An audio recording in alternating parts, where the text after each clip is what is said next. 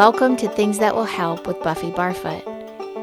This podcast explores what it's like to be human and how to find tools to feel clear, grounded, and happier. The weekly theme will be simple as well as rich and something you can apply to your real life. The human stories ahead do not negate the hard or the dark, but rather point to the lighthouses along the way. This is Buffy.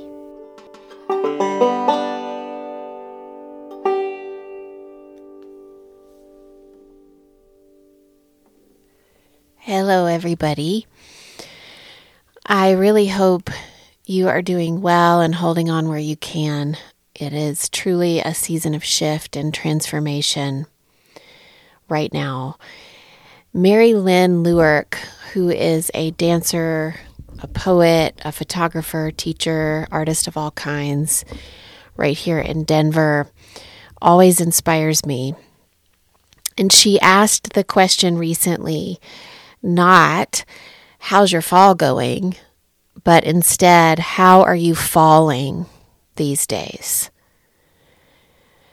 And I really love this season. Most of all, I love the light and how it turns from this bright, hot summer light to a more golden light. It's really mesmerizing to me how the light is so different, even within a few weeks. And how the edges of the day are more crisp and it certainly in Colorado anyway requires some layers that you end up shedding and then putting back on. And to me, this September, early October time feels like the new year, and it always has. Partly because I love the school supplies and the new socks and the hoodies and the warm drinks and the cool morning walks. And I love the sounds of fall. I love the crunch and all of it. I'll take all of it, even the little bit of dread of the deep winter that's coming, the hibernation and the time to distill. There's a quietness that's coming that I enjoy, and I also sort of dread and worry about a little bit. And things are falling. The leaves, my daughter, my patience, my body, my expectations, my places where I pretend, all of these things are falling for me. And some to be picked up again, and others left to shed a skin and become something else. As a dancer, my whole life, I have always been asked how to fall well, or how to fall into the next thing, how to fall up into the air or into the ground, the next move, how to fall to the person who's supposed to catch me, how to fall into the moment. And so it's always the question of how will I fall? And will I be good? Will I be okay? Will I be saved after the fall?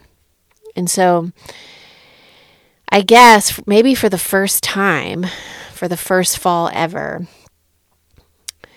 I'm asking myself, and maybe also asking you, instead of saying, how's your fall? I'm loving the question Mary Lynn has gifted me. How are you falling? And because this is like my new year, I like to take stock and decide my studying patterns and sort of cinch in this discipline as the light narrows and clarify what wants to be clarified and let loose the rest. So the things that I'm falling into: a daily adventure outside, small or big, is kind of to be determined, but time to wander without a plan outside, seeing and breathing and noticing and pointing, whatever the weather, wherever the sun, a non-negotiable adventure outside every day for the rest of the year. With the kids or without the kids, with or without the dog, somewhere outside, though it doesn't need to be epic, but it could be.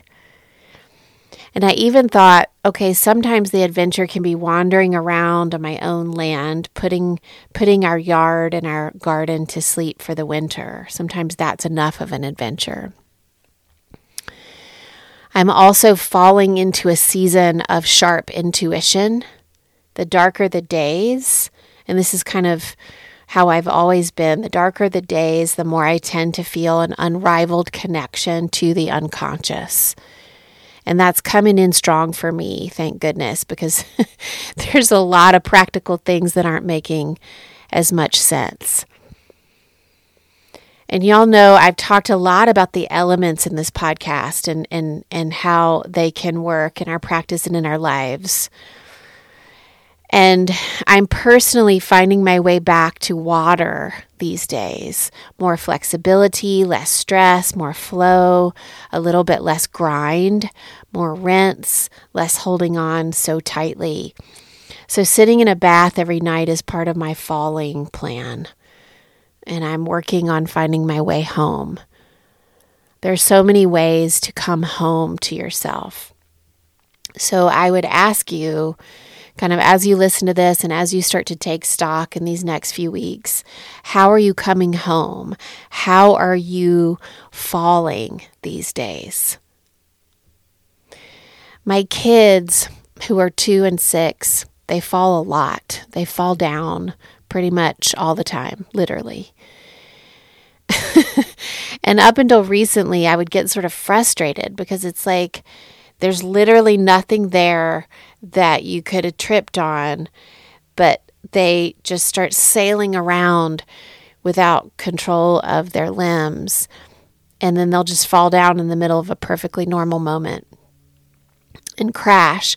And I've started to try to love it, the falling part, instead of bracing for the unsettledness that it has. I had to find a way to be enchanted with it because it was happening too much not to. And I try now to see it as transformation, as learning, as just inhabiting their bodies in the way that they should be right now. Mary Lynn said something else I loved. She said, "When did we learn to hide our learning or that we are even learning? Seems the farther we get from the ground, the more reasons we have not to return there." Oh, that really hit me. There's so much truth in that for me. How did we start to hide our learning? Along with this being the season, of course, for new school supplies, I love the new sticky notes, the new pens, fresh paper, new journals. I'm stocked with all those things now. This is also the season for new teachers. And I feel like I'm due for that. I'm watching right now intently for new teachers, people and places to study, things that I haven't discovered yet. I'm really hungry for that. And this is a great time of year to call in new teachers. I took a hike last week with my dear friend Gina Caputo, and we have this rhythm together. And usually on the way up the mountain, one of us just downloads kind of a tell-all about everything that's going on since the last time we hiked. Professionally, personally, in our marriages, all the nuts and bolts and the feelings. And we try and put words to the everything that we are experiencing. And there's nothing that we skip and nothing that's off limits. And the other person listens and offers kind of a small response here or there. Maybe some kind of help or just some space holding words, but mostly listening as the other person downloads. And then at the top, we switch. And so on the way down, the other person tells their story. And so by the end of this long hike, we both have full cups and hopefully some new insight into ourselves just by telling our story and into each other. And it's one of my favorite things I have, these hikes with Gina. And on our latest one, I was talking on the way back down the mountain, And I told her about something that I'm trying to change. So in order to claim quiet meditation and movement time for myself, I need to get up very early at like 5 before anybody's awake. And in order to do that and feel reasonable, then I need to go to bed around 9 or so, which usually only gives me about 1.5 or 2 hours if I'm lucky at night after the kids are in bed to myself. But because I tend to spend the whole day caretaking and writing and cooking and cleaning and transporting and podcasting and organizing and managing and going, by 7:02 p.m., when the kids are in bed, hopefully, I'm weary. I just feel kind of heavy and weary. So my routine has been I put on PJs right then and make tea and then get in my actual bed under the covers and pull in my computer and zone out to a Netflix show. And then I crash by 9, which is fine. But because I was doing this every night, I was starting to feel like it was the only part of my day that felt just kind of gross and empty. And I don't want you to hear me wrong. I love and advocate for a good show on a regular basis, but I was just kind of falling into the arms of that out of complete exhaustion. And it didn't really feel like a potent choice every single night or a conscious choice. So I was talking to Gina about this and saying to her that there's so many books I want to read, but haven't had time to. And so I wanted to start changing the habit so that in the evenings I curl up with a book most of the time and only sometimes a show, and that was a choice I could make. And I was telling her I was going to do the same thing, like PJs at 7:02, tea, hop into bed, read, and then she stopped me on the mountain and she said, "Can I make a suggestion?" And I said, "Yes, please," because I was already starting to dread this habit change, though I knew that it would be something I would love eventually. Once it got started, I was just kind of feeling this resistance to it. And Gina said, "Change the location." She said it's essential to changing the habit. And this felt so simple and so brilliant. I think she's so right. So I moved this new reading ritual to downstairs. I still got on PJs. I still, got myself softer and ready for a little bit of downtime. But I moved the ritual to downstairs instead of getting right in bed, which is perfect because now it's kind of fire season and a good reason to stay down there. So I'm falling in that direction. And the location, the new scenery, is beginning to help secure that new habit that I want to create. Every season, I declutter my home. I decide what's essential, and then I lose the rest. It is spiritually, I've found that it is spiritually essential for me to do this, and I depend on it for my peace of mind. Luckily, I am married to somebody who feels the same. And we literally have dates where we pour fun drinks and go from room to room, getting rid of things that don't serve us anymore, that we feel like are heavy and stagnant. It's one of my favorite things, and I think Matt would say the same, that it's one of his favorite things. Right now, I am reading 5 different books. One, and these are books I'm trying to read during that 1.5, 2 hours in the evening, and stealing some time during the day if I can, but mostly this is evening reading for me. So one book is about potty training. One is about organic gardening. In particular, I'm interested in learning what it has to say about soil, because my garden was kind of a disgrace this year and I want to learn and make it better next year. I'm also reading Rebecca Solnit again, and always sort of reading her, paying special attention to her sentence structure and her use of metaphors. I am reading a book called Cassandra Speaks, which is so far phenomenal. I'm not very far into that. And then lastly, another book about joyful toddlers and parenting, because I need some support right now with patience And that book is offering me some moments, at least in theory, where I don't feel crazy. The next thing I'm falling into is inspired by my brilliant friend Leslie Caldwell, and I hope that you do this too if you are so inspired. I created an email address for each one of my children separately, and I'm writing them letters telling them about what I see, about what I think about them. I'm writing their birth story, their life story, love notes, things they love and are interested in, so I don't forget, and I'm going to give them the passcode later when they're much older. And I thought, this isn't just a beautiful thing, a beautiful practice for kids. I think this is something really good to do for your parents or even your best friend or your partner, just anybody that feels really special to you. This would be such a gift, a lifetime gift. Something else, I have always been drawn to opposites, to pairs of things that are contrasting. I was born on the cusp of Capricorn and Sagittarius, two very different astrological signs, and my personality reflects that cusp, I think. I love the light mixed and paired with the dark and kind of see the significance of both.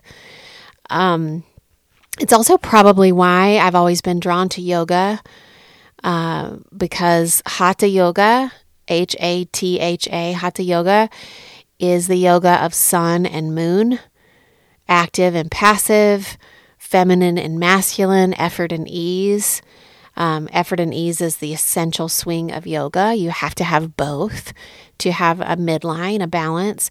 So these type of pairings are especially interesting to me right now as we enter the new season, because when we reside all the way on one side of something, usually we find ourselves greatly out of balance. Usually the balance is somewhere that's very much in the middle.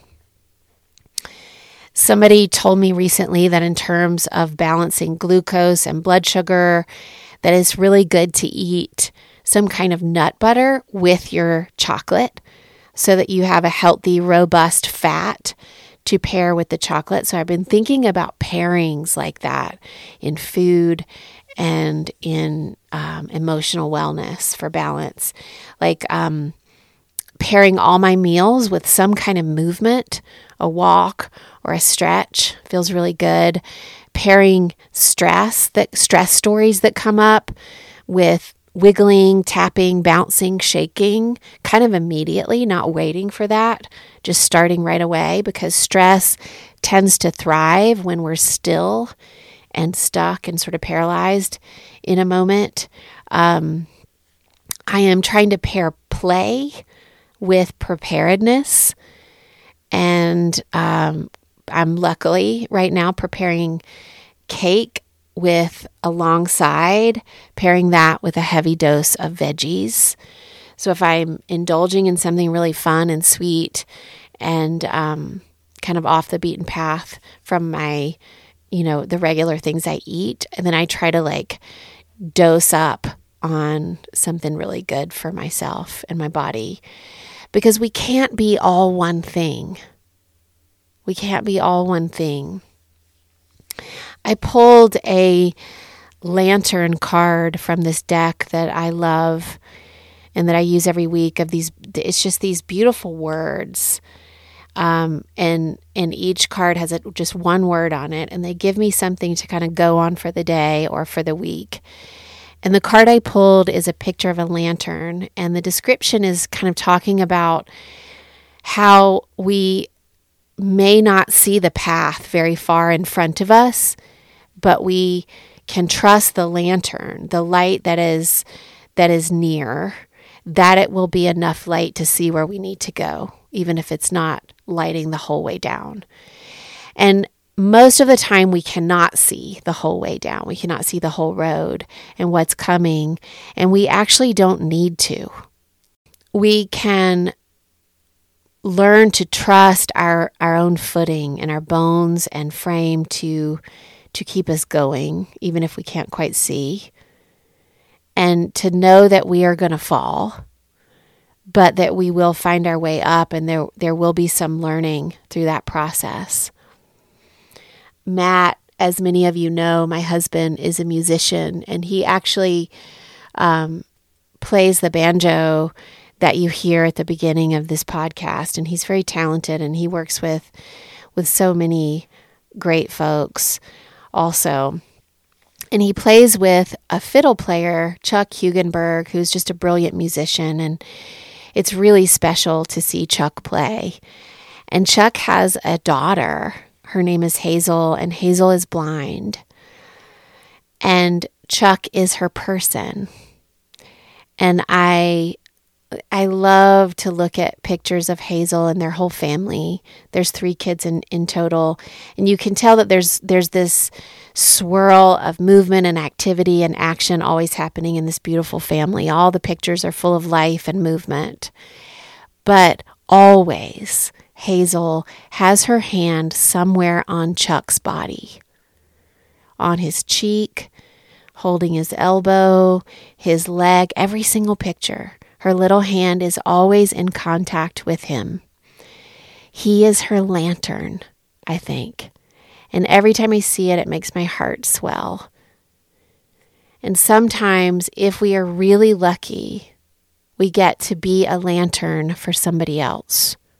And what a gift that time period can be. I was recently thinking about Otis, my little reader. He's such a learner and a seeker and a sponge at only 6. And Otis is not very good at directions. And I've always been this way too. I don't have a good instinct about it and have to map my way back to everything. And it was the same when I was little, because I always had my nose in a book when people were driving. And I just didn't pay attention to how to get home or to get to wherever we were going. And Otis does this too. And I think we both usually have our minds in some kind of story or some imaginative place that everybody in the car isn't privy to. And so we share this. And Matt, and it seems like Coretta too, already we're noticing, both of them are very sharp and brilliant at directions. And Matt tends to get worried that Otis can't find his way out of a paper bag. So sometimes when we're walking around the neighborhood, he quizzes Otis about how to get home. And because Otis is usually in some kind of movie in his head, he usually gets the answer wrong.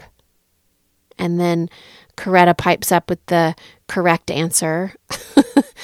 And she and Matt, happily high five. And I secretly love it that Otis is not paying attention to the streets, because it reminds me of myself when I am at the most free, in another land entirely, inside of a book or a creative place that only I can see. And Otis, I know, lives in a place like this most of the time. And so thank goodness for Google Maps, because I know when he doesn't know the way home, it's because he's falling around somewhere else that is just as important. And that he will always be free there to fall and to be evermore himself. And I think that is my wish for all of us this fall, as we are falling, that we fall towards home and we fall towards ourselves and towards the lantern that is lighting our path, even if we can't see all the way down.